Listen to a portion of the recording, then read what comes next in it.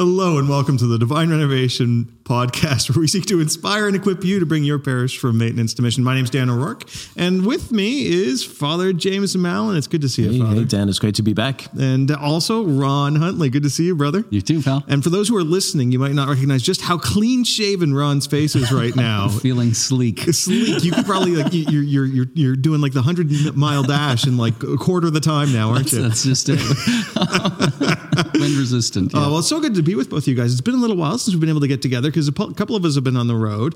Ron, you've been here holding down the fort. So why don't you tell us, Ron, what you've been up to the last little while? Well, I had an opportunity to participate. I'm a Connect Group leader at St. Benedict Parish on a team of 4. Yep. So one of 4. And so Connect Groups, medium-sized groups, 30-odd people meet every other week. That's true. Yeah. Thank you. And there was Connect Group leaders training this week at St. Benedict Parish. And because of my travels, I haven't been able to make it recently. And so it was so much fun to be back. And there's so many changes. Like St. Benedict Parish continues to innovate. The leaders there continue to innovate. And one of the latest innovations is that they've created an entire team to support the Connect Group leaders. Oh. And so, we'd bought a stage at St. Benedict quite some time ago as for Alpha. Well, they had it all decorated. They had a cool chair there and a lamp. That. It was so It looked like fun. a living room on the stage. It was so fun. It was so cool. So all these little details, paying attention to all these little details. Father Alex gave a talk on praise and worship and kind of helping people to, and the whole idea of the talk was he was delivering it, in other words, modeling it. They were also providing the support notes for it, and they videotaped it. So now they have a website page, a secret website page that they post the videos for the Connect Group leaders, and they give them the notes so that they themselves can take those notes and give those talks in their Connect Groups. Wow. And they gave out the handouts in real time that night. Man, when I was in charge of Connect Groups, there's no way that was ever happening. I am not that organized or thoughtful. And it's just so fun to see a whole team of people come together with all these different skill sets and gifts and just ramp up the support of Connect Group leaders. Like, those guys are rock stars. I was so excited. I love that. It's fantastic. Well, that's very cool. Now, Father James, you've been away. And you and I actually ran into each other last night. I was sitting there looking at my phone, and someone grabs my shoulder, and I look up, and it's Dan on the plane. As it was boarding. In Montreal, I couldn't believe it. I got on the plane. There you were. I'm like, oh my gosh, I was absolutely floored. But yeah, so you've been away. Where have you been? 2 weeks ago, I did a fairly quick turnaround trip to Milwaukee. I gave the opening keynote address at the Amazing Parish Conference there to about 1,200 leaders. And it was great to be there. It was great to connect with the Amazing Parish folks and meet some of the people in that area. Most of the attendees were from the Archdiocese of Milwaukee and in neighboring dioceses, but there were folks who had traveled. We saw a few of there was one DRN parish there, one former DRN parish there, so it was great to see those guys Father again. Dan Andrews, right? Father Dan. It was great to see him and his team. So that was a really great trip. And then just last night when we saw each other, I was on my way home from doing 2 days in the Diocese of Oakland. Because what were you doing in Oakland? So we did, initially when the conversation about going out there began about 2 years ago, at that point we had changed to we were starting to say no to requests just to speak to priests, because really if we're talking about the heart of getting all this going is a different model of leadership, and it has to be collaborative, and you've got to share your leadership. Well, we realize the medium is the message, and if we say more by how we do things than by what we say, and so it doesn't make any sense. So to just speak to priests about this. So the condition was you've got to be priests and lay leaders. So we had for the first day 150 priests and about 300 lay leaders. Right, that's awesome. In this big huge space, and it was really great. When I got there on Monday night, I wasn't quite sure what to expect. There was I don't know if it was just me, but there was a sense of I felt I'm not sure how this is going to go, and so we called in some extra prayer support. We got the sisters in England praying for us. We've got a community of cloistered nuns who partner with us to intercede. So we called in the big guns, and the next you put day, it on Twitter too, and so that just your the whole next Twitter. day I have to say it was amazing. It was amazing. There was sense of freedom just to speak into things. And each segment of the day we stopped and we prayed, called on the Holy Spirit, and I think for them maybe in a bit of a bold way, but there were breakthroughs, there were tears, like hearts were moved, and that's awesome. And I think at the end of Tuesday nights, I also did a full morning with the priests and the bishop the next day. But at the end of Tuesday night, we had supper with the priest, and I met this older priest, and he said, I wasn't going to come to this. I had thought this was a load of rubbish. And he said, this was really good. I'm so glad I came. So praise God. Why did he feel that way? Did he say, like, what was the... I think that for oftentimes gatherings, it's like, well, it's just going to be another... someone coming to tell us that we're no good and we should be doing what they're doing, or someone from dinner, some guy from far away with another program, and what's this going to do? And I think that was it. Yeah, I think. No, fair. And isn't it wonderful? It's always one of my.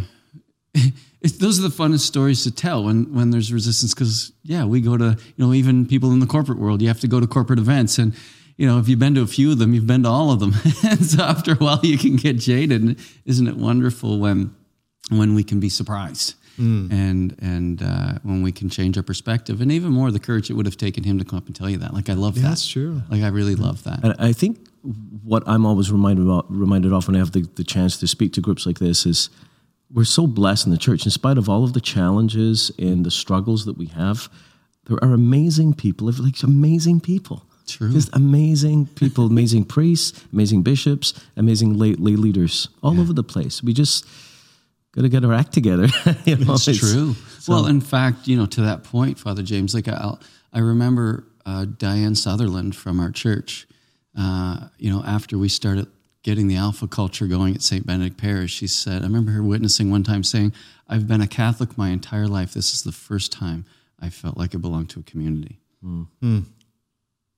Right? Like, if we just rely on the formula and we don't intentionally create spaces where people can get to know each other and chill out and be real, it changes everything. Yeah. Cool. How about you, Dan? You've been away too. Where were you coming back from? Father James and I met in Montreal, although neither of us were actually in Montreal. It just seemed to be the passing through point that we found ourselves. And I was in Calgary with Church Planting Canada. Okay. And so Graham Singh, who we'd had on the podcast a week ago, I think. So he's the executive director there, and he'd invited me out. And I was the organization's actually been around for a long time. I didn't have a full appreciation of it, but it's been around for a long time. And I was the first Catholic to ever attend. And for them, this was a huge deal. I just went with sort of this spirit of, I want to go and learn and see what these guys are up to. And man, did I learn. So there's about 75 leaders, denominational leaders from across Canada there. And, I got lots of big takeaways, but I guess one of them, the one that shocked me most, was just how many of these denominations are doubling down on coaching. They're doubling down on coaching churches because they're seeing that it's having fruit. So the same kind of work that we do, they're approaching. Now, everyone's got their own sort of variation, and and it was really neat to start to begin to understand and peel back some of the layers of the way these guys are approaching it. But it's fascinating to see how many are seeing coaching as being a solution to the challenge that we're facing as churches. And the other thing I really enjoyed, and this, because Graham had said it a few times, I think he might have even said it on the podcast. He's like, Dan, you're thinking about what church planting is, but you're thinking about it wrong.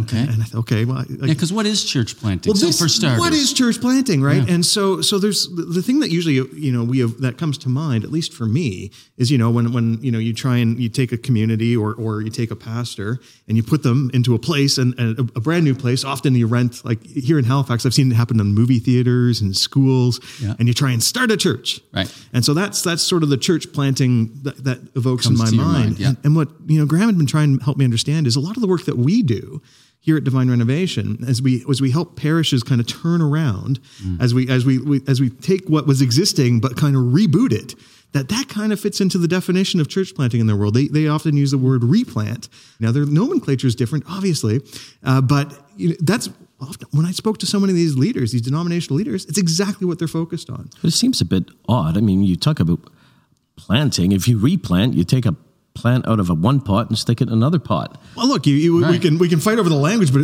it doesn't matter in my sense. What they're doing though is they're focusing on the churches they've got that are either in maintenance And this was a gesture for those who were listening. It's just this sort of flat line. I saw this so much. Like, as opposed to thank you. Yeah. So a lot of the evangelicals there were flatlined, would be the way they, so they've plateaued. And so what they're doing is they're focusing their energy, their coaching, their resources, their mentorship networks. They're coaching. They're focusing those on the churches they have that have hit that plateau. And so it was really interesting to learn from these guys. I think that this concept of planting is important for us because remember about a year and a half ago, 2 years ago, I met with Bishop Rick Thorpe. He's a bishop in the Anglican Church. He comes out of the World of Holy Trinity Brompton, and he oversees for them their church plants. And literally right now, I believe HTB, Holy Trinity Brompton, the church that birthed Alpha, is almost every second month they're sending out an ordained person and 20 to 30 parishioners with a check of £50,000 to move into a dying church. And when I say dying churches, these churches maybe really have like 12 people in the whole church. Right. Like, so it's pretty dead. Yeah. And they go in and they begin to build something new. And I remember meeting with them because I had a sense that, as things continue to decline in the West for us, the more things fall apart, the more opportunities there are going to be. Are open to try new ideas. Really cool, wonderful things. So one sense, I can't wait. I'm really excited for when it totally falls apart, because a lot of places are running around trying to keep everything up, and it's like tying it together with bits of strings and propping up, and the mission, the real sense of purpose of many dioceses is keep it all open, keep it all going, try to keep it going. We're bringing people in, and it's not the clock's ticking on it, and it's gonna fall, and then it's gonna be okay. Now that we've stopped trying to make keeping the infrastructure running the primary focus, now we can make mission the primary focus. And how do we then take what we have and build an infrastructure that actually serves the mission? And then you get really cool opportunities. Mm-hmm. And one of the problems is I think that we're not, the structure of maintenance, Christendom model parish life is dying, but it's not dead enough yet. Right. I wish it would just hurry up and die, and then we can really see something new. And we're actually seeing in our network a couple of instances where it's not so much trying to renovate a parish. The word renovate means to make new again. What we do, yeah. As it is really at the diocesan level, because some dioceses, I always have trouble with that word. I said that last time. Some dioceses are actually intentionally starting a new parish. Mm-hmm. That has a kind of a missionary DNA from the beginning, from the very start. They're intentionally missionary. So that's it's not exactly a turnaround. It's kind of a new startup, but it's a part of turning around a diocese. And so I think this world, we have a lot to learn, because so many other Christian communities have been doing this for 10 years or more. And there's lots to learn. I was heartened by the willingness of all the people in Calgary that were at that event, that their willingness to share their successes, but also their willingness to share their failures. Because I mean, we can learn so much from what people have tried that haven't worked. And can I share a really quick story? It was an experience, a neat experience for me. They asked me to share on night one, so I got up and I shared sort of what we do, what's Divine Renovation, what's our vision for the future, and what do we hope parishes will be, and we talked about how we want to be missional, and I talked about things like the Pentecost Challenge, and our sort of our focus on the three key characteristics, and also I talked about all those things. And anyways, afterwards, a lot of people are coming up to me and wanting to thank me for the talk. And one of these guys came up to me. He was one of the leaders from the Pentecostal Assemblies of Canada. And he's saying, like, Dan, I was just so blown away by what you shared. And the Pentecost Challenge, some of our guys wouldn't have the courage to get up there and do that. He said, after listening to your talk, I feel like the Pentecostal church has to become more Catholic. That's hilarious. It was just so cool to have that. We had so many words of affirmation for what we're up to, and words of encouragement. Well, when we focus on mission, you will find unity. That's it. When you focus on mission, you will find unity in the church. I remember being at HTB for one of their conferences when I heard the word church. They used the word church plant. And my understanding of church plant was what you alluded to earlier, Dan. You know, this evangelical, either somebody breaks off because they don't like the church they're involved with and they go start another church, or they get the support of their denomination to go start another church in an area that already has 100 churches. Yeah. And so when they said it, I went up to them afterwards and said, wait a minute, what are you talking about? You guys are Anglican. You guys have parishes. You guys have bishops. You guys are under authority. What are you talking about? You can't do that. Like, what do you mean? Because it just seems so foreign. Those two things, they didn't seem to collide. He said, no. And then he talked about how they do it. No, it's with the permission of that community. It's at their request. It's at their request with the permission of the bishop. And so it is in unity. And so their whole denomination in that area has a vision for that. It's like, oh, okay, I see. I get it. And it actually really excited me because our hope is, and even at St. Benedict, people are taking on, they're helping other churches all over the city with Alpha. Actually, even other denominations. We have people from St. Benedict going and helping other denominations launch their Alphas and to be successful. And so I think we're going to get there at some point when people are ready.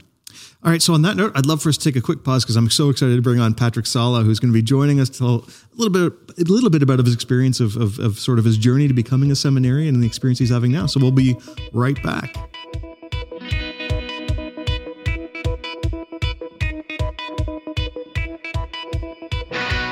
Hello and welcome back. And I'm so happy to bring Patrick Sala. Thank you for joining us, Patrick. You're welcome. So Father James, I think instead of me introducing Patrick, it might make more sense for you to introduce Patrick because I know how excited you are that he's here. Yeah, I'm very, very excited.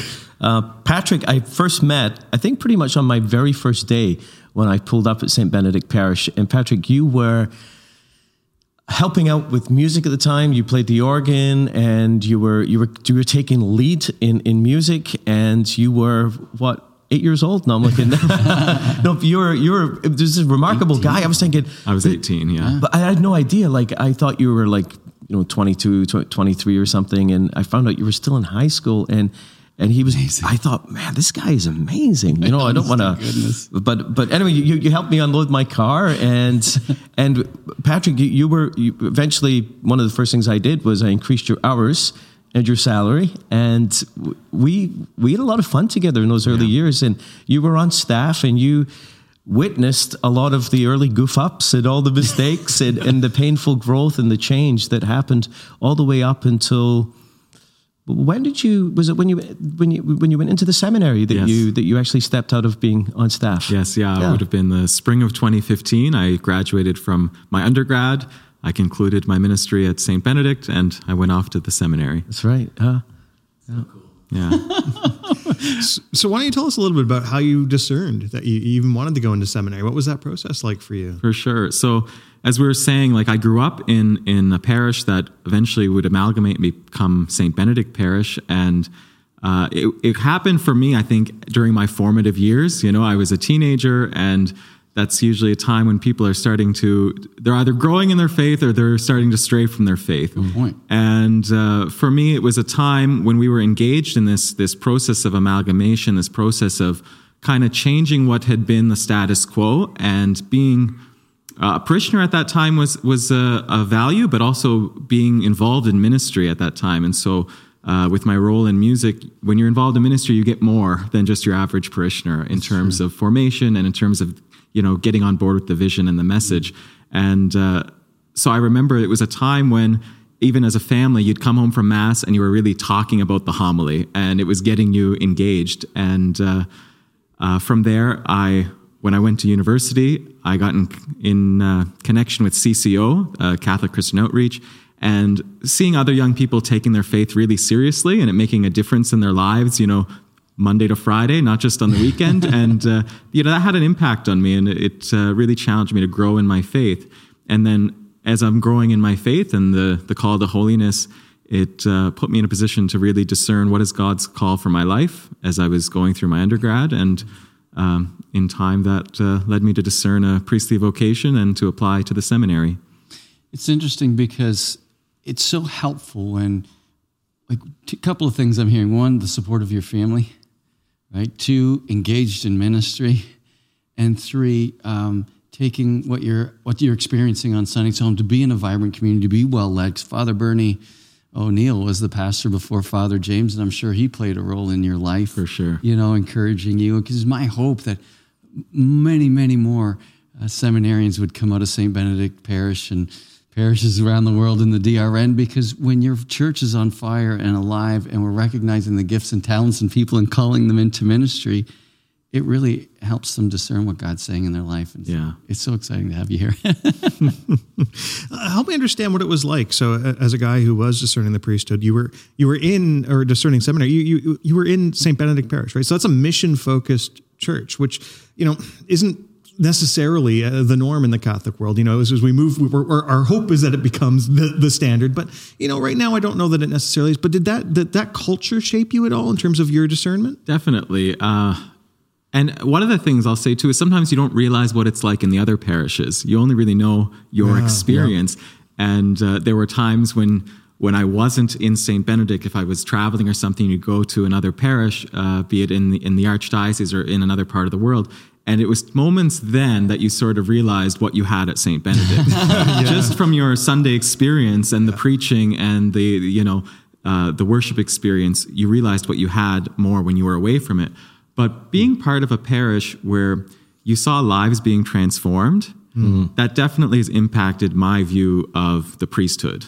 I don't want to be a priest just to kind of keep the lights running. I want to be a priest to change lives and to bring people to Christ. And when you're seeing that happen and you see that it's actually possible, it's not just some lofty idea, it touches your heart and it touches people's hearts. I think it touches everyone in the parish's heart. And it begs the question, how can I be a part of this? And for me, it was, I've discerned that to be a vocation to the priesthood. That is so cool. I remember years ago when I was having a meeting with you, Patrick, and I asked you to, at our next meeting, let's talk about the goals for the coming year, because you were overseeing music, and we had sent you to London to a music conference so we could begin to grow contemporary music. And you've been trained in a more traditional style, and you have a love for that. But we're very open to helping us grow in this other area. So we had the musical styles were beginning to grow. But I asked you to, kind of present with me the goals for the coming year. I'll never forget. I think you're only like 19 at the time. He comes into my office, puts a laptop in front of me, and presents a PowerPoint demonstration for the coming year, which was absolutely great. So I right away, that sense of the importance of leadership as well. And the other thing I appreciated about you was, I think you and your members of your family, you ran Alpha in a community center. Mm-hmm. Yeah, you did Alpha. You participated in one of the big ones, but then went outside and ran it as well. That was great. So great. Can you imagine if every priest, part of their formation was to evangelize and run an Alpha and see lives change? Man, that would really equip them for ministry and mission as a theologian and as a leader in our church. Yeah. So you've been off to seminary for a little while. Help us understand what it looks like. What's the formation process, and where do you see a lot of richness? And are there areas where we think maybe there's opportunity for growth? Absolutely. So I'm very blessed to attend St. Augustine's Seminary in the Archdiocese of Toronto. Mm-hmm. And is that your seminary? That was my seminary, yeah.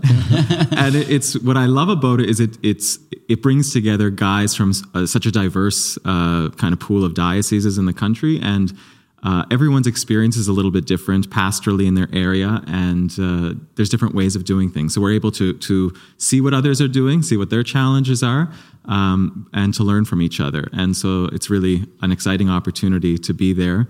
A big part of seminary formation, of course, is academic formation. And so I've done a year of philosophy studies and now 2 years of theology studies. So I've been there 3 years. And this year I'm on my parish internship here in the Archdiocese of Halifax-Yarmouth at St. Thomas More Parish.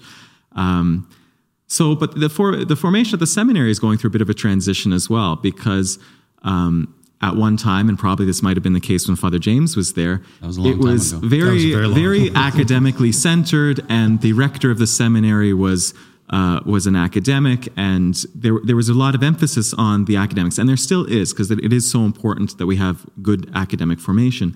But they've actually changed the leadership structure at the seminary. So instead of having a rector who is the president and the rector sort of thing, it's separate now. And the rector is really a pastor. So our rector of the seminary is one of the great pastors of the archdiocese, and really the whole feel at the seminary is now more of a parish, whereas our rector is our parish priest, and he's forming us to be pastoral priests, focused on ministry in a parish, not as academics, though we need the academic formation. And so we're seeing a transition happening in the way that formation is carried out and in the kinds of things that we're exposed to outside of the formation program. Just a few years ago, my first year, I'd only been there about 3 months, and one of our guest speakers was none other than Father James Mallon. Jesus, anybody in that seminary. Some of them even twice. And it was great because every seminarian was given a copy of the book, Divine Renovation. We were encouraged to read it, and we got to hear firsthand from Father James. And, in the document on priestly formation, Pastores Dabo Vobis, it talks about the different people involved in formation. And there's the primary person is the bishop, there's the seminary, there's the professors, but the key person is the seminarian himself. What is each person open to? What are they seeking out? And how are they allowing themselves to be formed?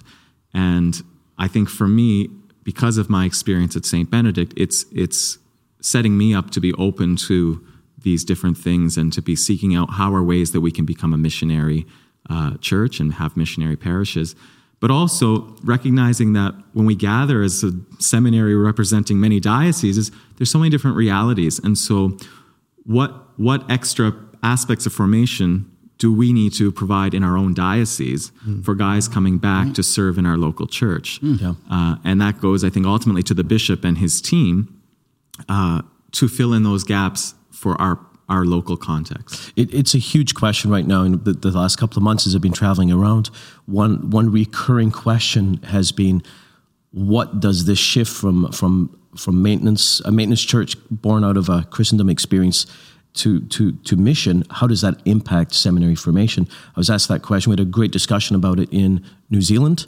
I discussed with seminary rectors this question in Manila, in South Africa, in the UK, and the US, and there needs to be a new conversation around this, because it's not just about the shift from academic to pastoral. Is what model of pastoral reality are we shaping guys for? Because traditionally we form guys to be philosopher, theologian, monk chaplains. Where the model of pastoral care, where the priest is on call to be, 24/7, to be everyone's personal counselor. And again, there's very little focus on leadership. And the overwhelming pastoral model of pastoral care is therapeutic care. Not necessarily leading people to maturity and mobilizing the people of God. So I think that's a big question we need to look at. And I'd love in the future to see a lot of people come together to discuss this question, because we're now in another apostolic age, and our core model of priestly formation right now, at least as far as I can see, is still from the Counter-Reformation. We're still in that mode. So what about, this is something I think about often too, and even as you were talking about the shift, Patrick, one of the couple of things I heard is that it's more pastoral. Yes, we still need it's one and the other. It's pastoral and academic. It's really important. I couldn't agree more to prepare us for ministry, and that seems to be the focus of seminaries, to prepare people for pastoral ministry. And I think that might even be appropriate in that I don't know that there's not another area for another injection of education, and that's when a priest becomes a pastor. Almost as if, hey, we're going to make you so form the seminarians the best way we can and with the best information. But what would it look like if a bishop said, you know what, those 3 priests are going to become pastors in the next year, and then they go back to experience what it means to become a leader? Because learning how to be a leader in a seminary, when you get out and you're not going to be a leader, you actually have to work with the leader. I don't know if that makes as much sense. And so to me, I'm not so sure we don't need another, go back to Reformation. See, so if that conversation ever happens, you're going to have to be in on it, because that's a really good point. That's a really good point, because I remember when I was first ordained, and if you've got that zeal and you've got a sense of vision, and you're with someone who's not a leader, it almost kills you. It kills. I almost didn't make it. Right. And it's So that's a very good point. We have some friends in the UK. They're doing some work, and they were going to the seminary for the second time. And they said, "What should I tell them?" I said, "I wouldn't talk a lot about DR. Prepare them for what they're going to be experiencing in the churches they're going to. Because if you talk too much about DR, you're going to frustrate the daylights out of them. To be honest with you, that would be my fear, is to get them all jacked up. But at the same time, how do you? I mean, there's a great conversation. Yes. Right? Like that is true, but how do you create that yearning, and how do you give them a sense of vision of what is possible, so they can dream? I mean, everyone in any role in life, you've got to, you don't get to. They don't give you the car keys right away, Like, but it doesn't mean you can't dream about driving, heading down the highway, True enough. Love it. So you're over at St. Thomas More right Parish, now. yeah. So that's an internship. And St. Thomas More is one of the parishes in the Divine Renovation Network. Yes. So help me understand what it's like to be over there. What's it like to be interning at a Divine Renovation parish? St. Thomas More Parish is at the beginning of that journey. So tell us a little, about what's going on there. Yeah, so it's really exciting to be there at this time. As Father James said, they're at the beginning of changing the culture of the parish and striving to become missionary. They have a senior leadership team, which I get to sit in on this year while I'm there. And it's so great to see how that works. But I think what I'm noticing and finding very refreshing is this sense of openness from the ministry leads, from a lot of the parishioners, from the leadership team, who recognize that we have to do something differently. And they want to bring people back to the church. They want to bring people into a relationship with Jesus Christ. And so it's shifting everything. And so it's causing us to rethink every single ministry, right down to the core of their identity, what they do, how they lead. And when that happens, there's actually more work than you know what to do with. So I was in a meeting the other week, and we sort of identified all this work that needed to be done, and there was this sense of being overwhelmed, and I was just like, well, we just have to make a list, make our priority, and do one at a time, because that's all we can do. And if you do work with this ministry really well, and you get their leadership of that ministry strengthened, then you don't need to invest in them as much. They're able to kind of look after themselves, and we move on to the next one. And so I think one of the experiences I bring with me from being at St. Benedict was there can be so much zeal to do it quickly that it's not always realistic. And so we have to have patience in this too. And, I have said more than once when we're talking about things we want to accomplish, I say, well, I'm only here for the year. It's going to take longer than this to accomplish all of these things. Yeah. It really takes time, and it took time at St. Benedict, and it's going to take time in any parish to slowly move in that direction and to have it trickle down to all the ministries. You start up at the leadership, but then you actually have to bring it down in a concrete way to each ministry in such a way that they're able to own it, lead it, and sustain it, basically. Well, we like to... So a couple of years ago, we began intentionally trying to change our language. Rather, we talk about trickling down as opposed to bubbling up, because the leadership is the base who supports, rather than being from the top down. But we're still trying to be... We're trying to check each other on that. Patrick, you talked about, when you begin to lead, leadership is work. And in many of our parishes, leadership is not necessarily happening. There might be management or administration, and there might be a lot of busyness, but leadership is a lot of work. And so one of the questions that we often have to grapple with the parishes in the network is, okay, so what are you going to stop doing? Mm-hmm. Because if you just take on this extra work on top of everything you're already doing, you might not make it to the end. So have you dealt with that dynamic there? Well, have you seen it in play? Absolutely. I mean, just from my own experience there, you can go to the leadership meeting and have all these great discussions, but with those great discussions usually come action items. And so you leave that meeting and you've got work to do. And there's a balance that one has to strive for and achieve between the time I spend talking about the things I'm going to do and the time I spend doing the things I say I'm going to do. And so when your schedule gets loaded up with liturgies and pastoral care and meetings and diocesan events you have to attend, And then suddenly you look at your schedule and like, there's no time left to actually sit down and just do the work. Like it's time at my desk or time working with a leader or something, or preparing a homily or preparing a talk. These things take time. And so trying to balance all the different commitments and demands. And in that model, you have to prioritize what is the most important and what are the things that you need to be giving your time to, and how much time is reasonable to spend in each area, kind of thing. Do you know what? Honestly, I hear you talk, Patrick. You'd make a perfect coach in the network. And I say that quite seriously, because that's what so many of the churches struggle with is they look at St. Benedict, they see all the things going on, and they want to launch everything and want everything to be quick. People get overwhelmed and stressed. They realize they don't have enough staff. They can't get enough things done.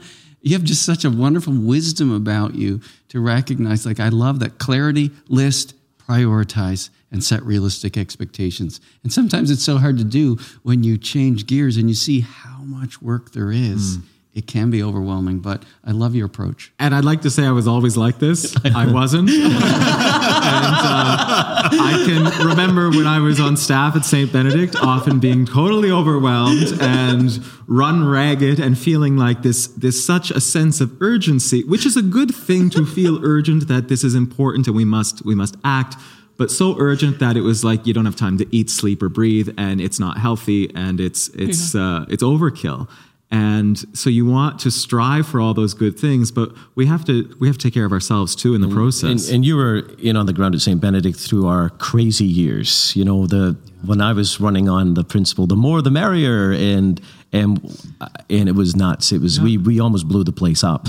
And thankfully we had people around. I had people around me who, smacked me around a little bit and helped me to see what we were doing. It wasn't sustainable. And there's sustainability the of the leadership team. Yeah, right? That's right. Yeah. Versus leading from your own disposition and perspectives and values. When that leadership team changed everything, didn't it? It changed my life. Yeah, and it was fun to be a part of it. But I even remember from my own perspective in the area of music, there was often more demands coming at me than I could handle, than the ministry could handle.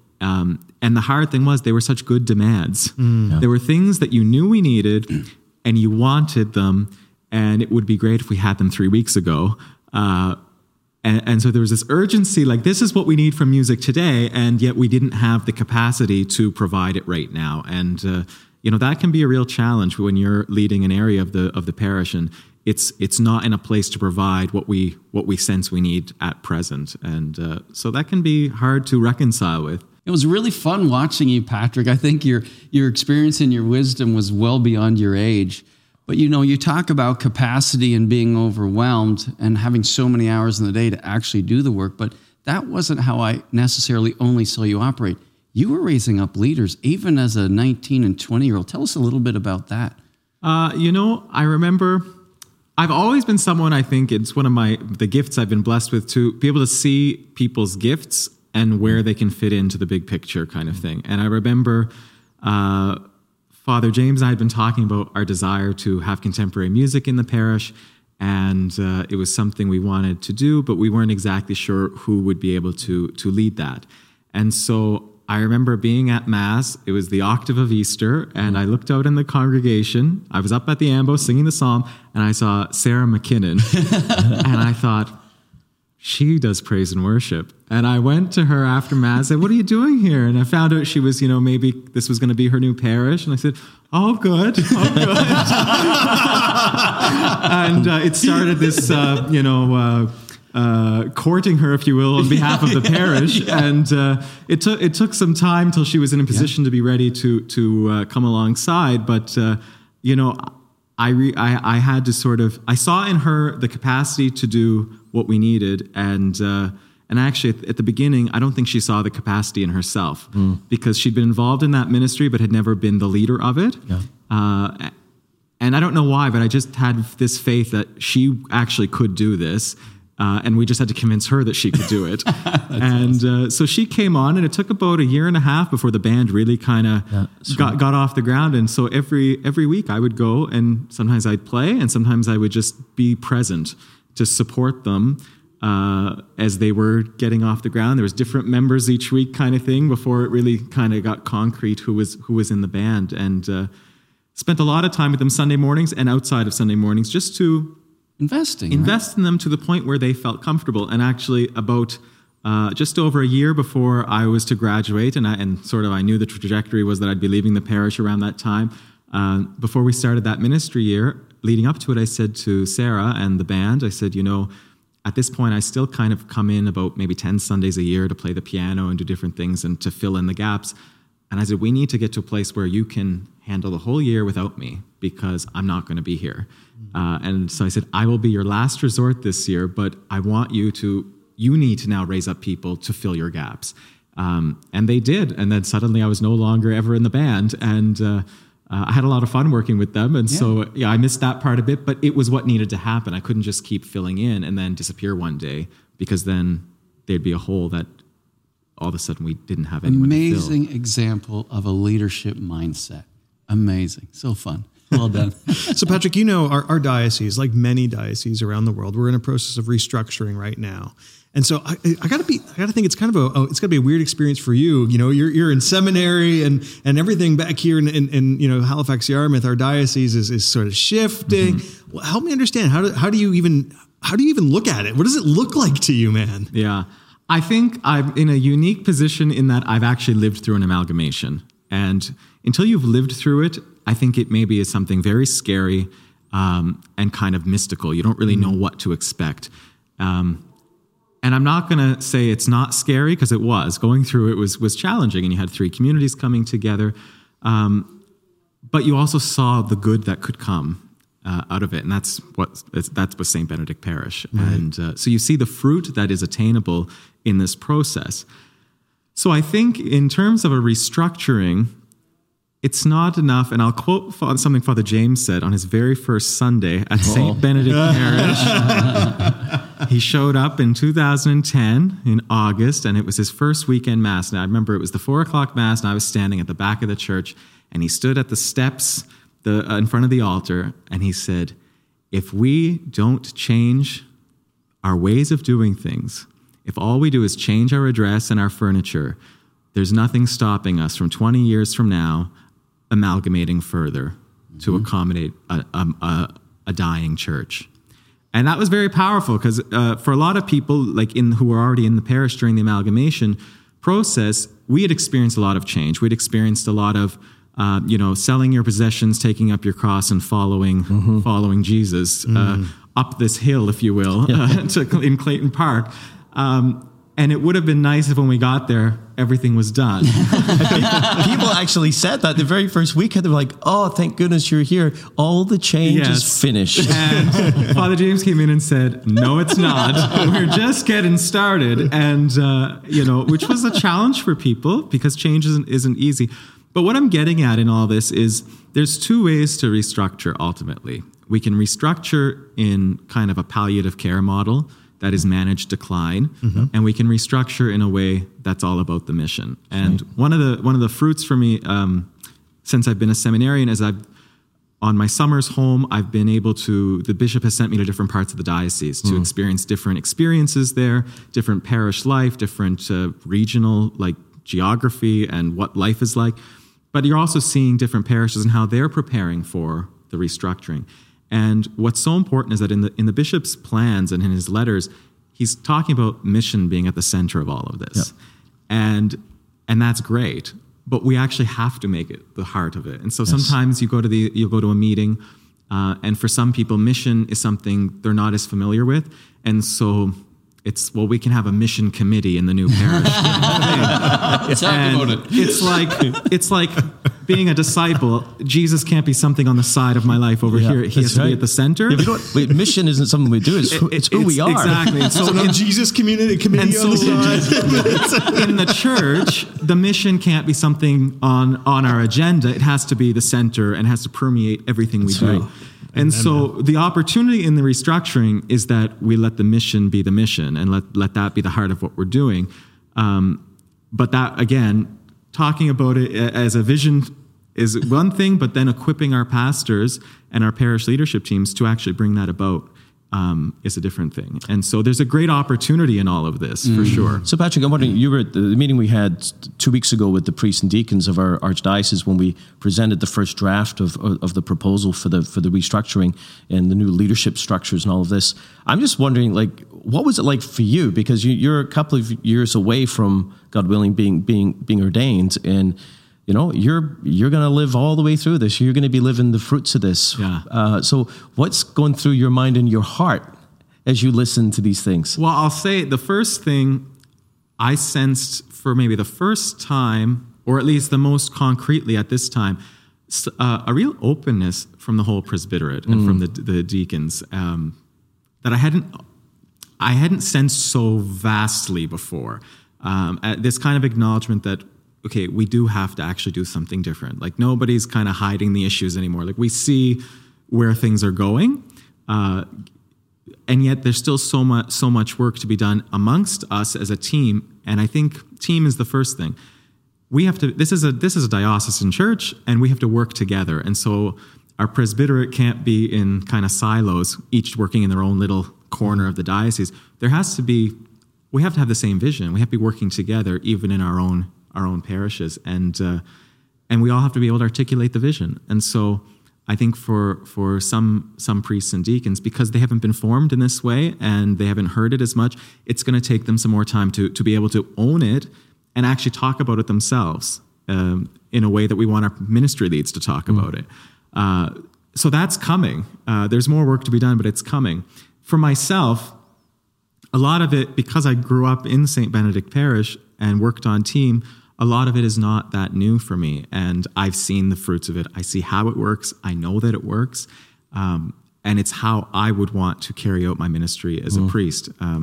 Just this past summer, I had the opportunity to walk the Camino de Santiago. Yeah. And I was actually walking on the Feast of St. Benedict, July 11th. And we concluded our day, and we were staying in a monastery, and there was, a convent, and there was Mass available that night, and they had a pilgrim's blessing at the end of the Mass. And I had been reflecting on St. Benedict, the person, but also St. Benedict, the parish, and the role of St. Benedict in my life and to where I'm at right now. And by the end of the Mass, I was in tears, bawling my eyes out, and just realizing what came to me was, it doesn't matter, God willing, I get ordained, but it doesn't matter what parish I go to, I'm always going to be a son of St. Benedict Parish, you know, and that the things that I have learned and experienced there are always going to permeate who I am and my ministry.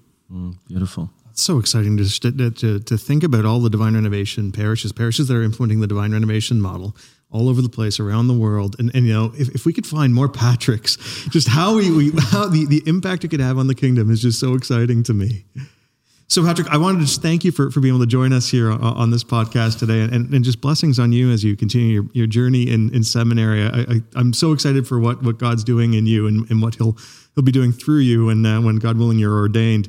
If you're interested in learning more about Divine Renovation, I encourage you to visit us in the UK in 2019 because we're going there. Hit up our website. We're doing a conference. Ticket sales are available, so you'll be able to. That's coming soon, isn't it? Soonish. Yeah, it's coming up fast. In Birmingham. Don't stress me out about it now.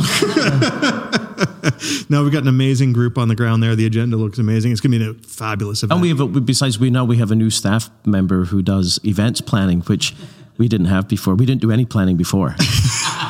Now we're actually doing planning. It's great. It's wonderful.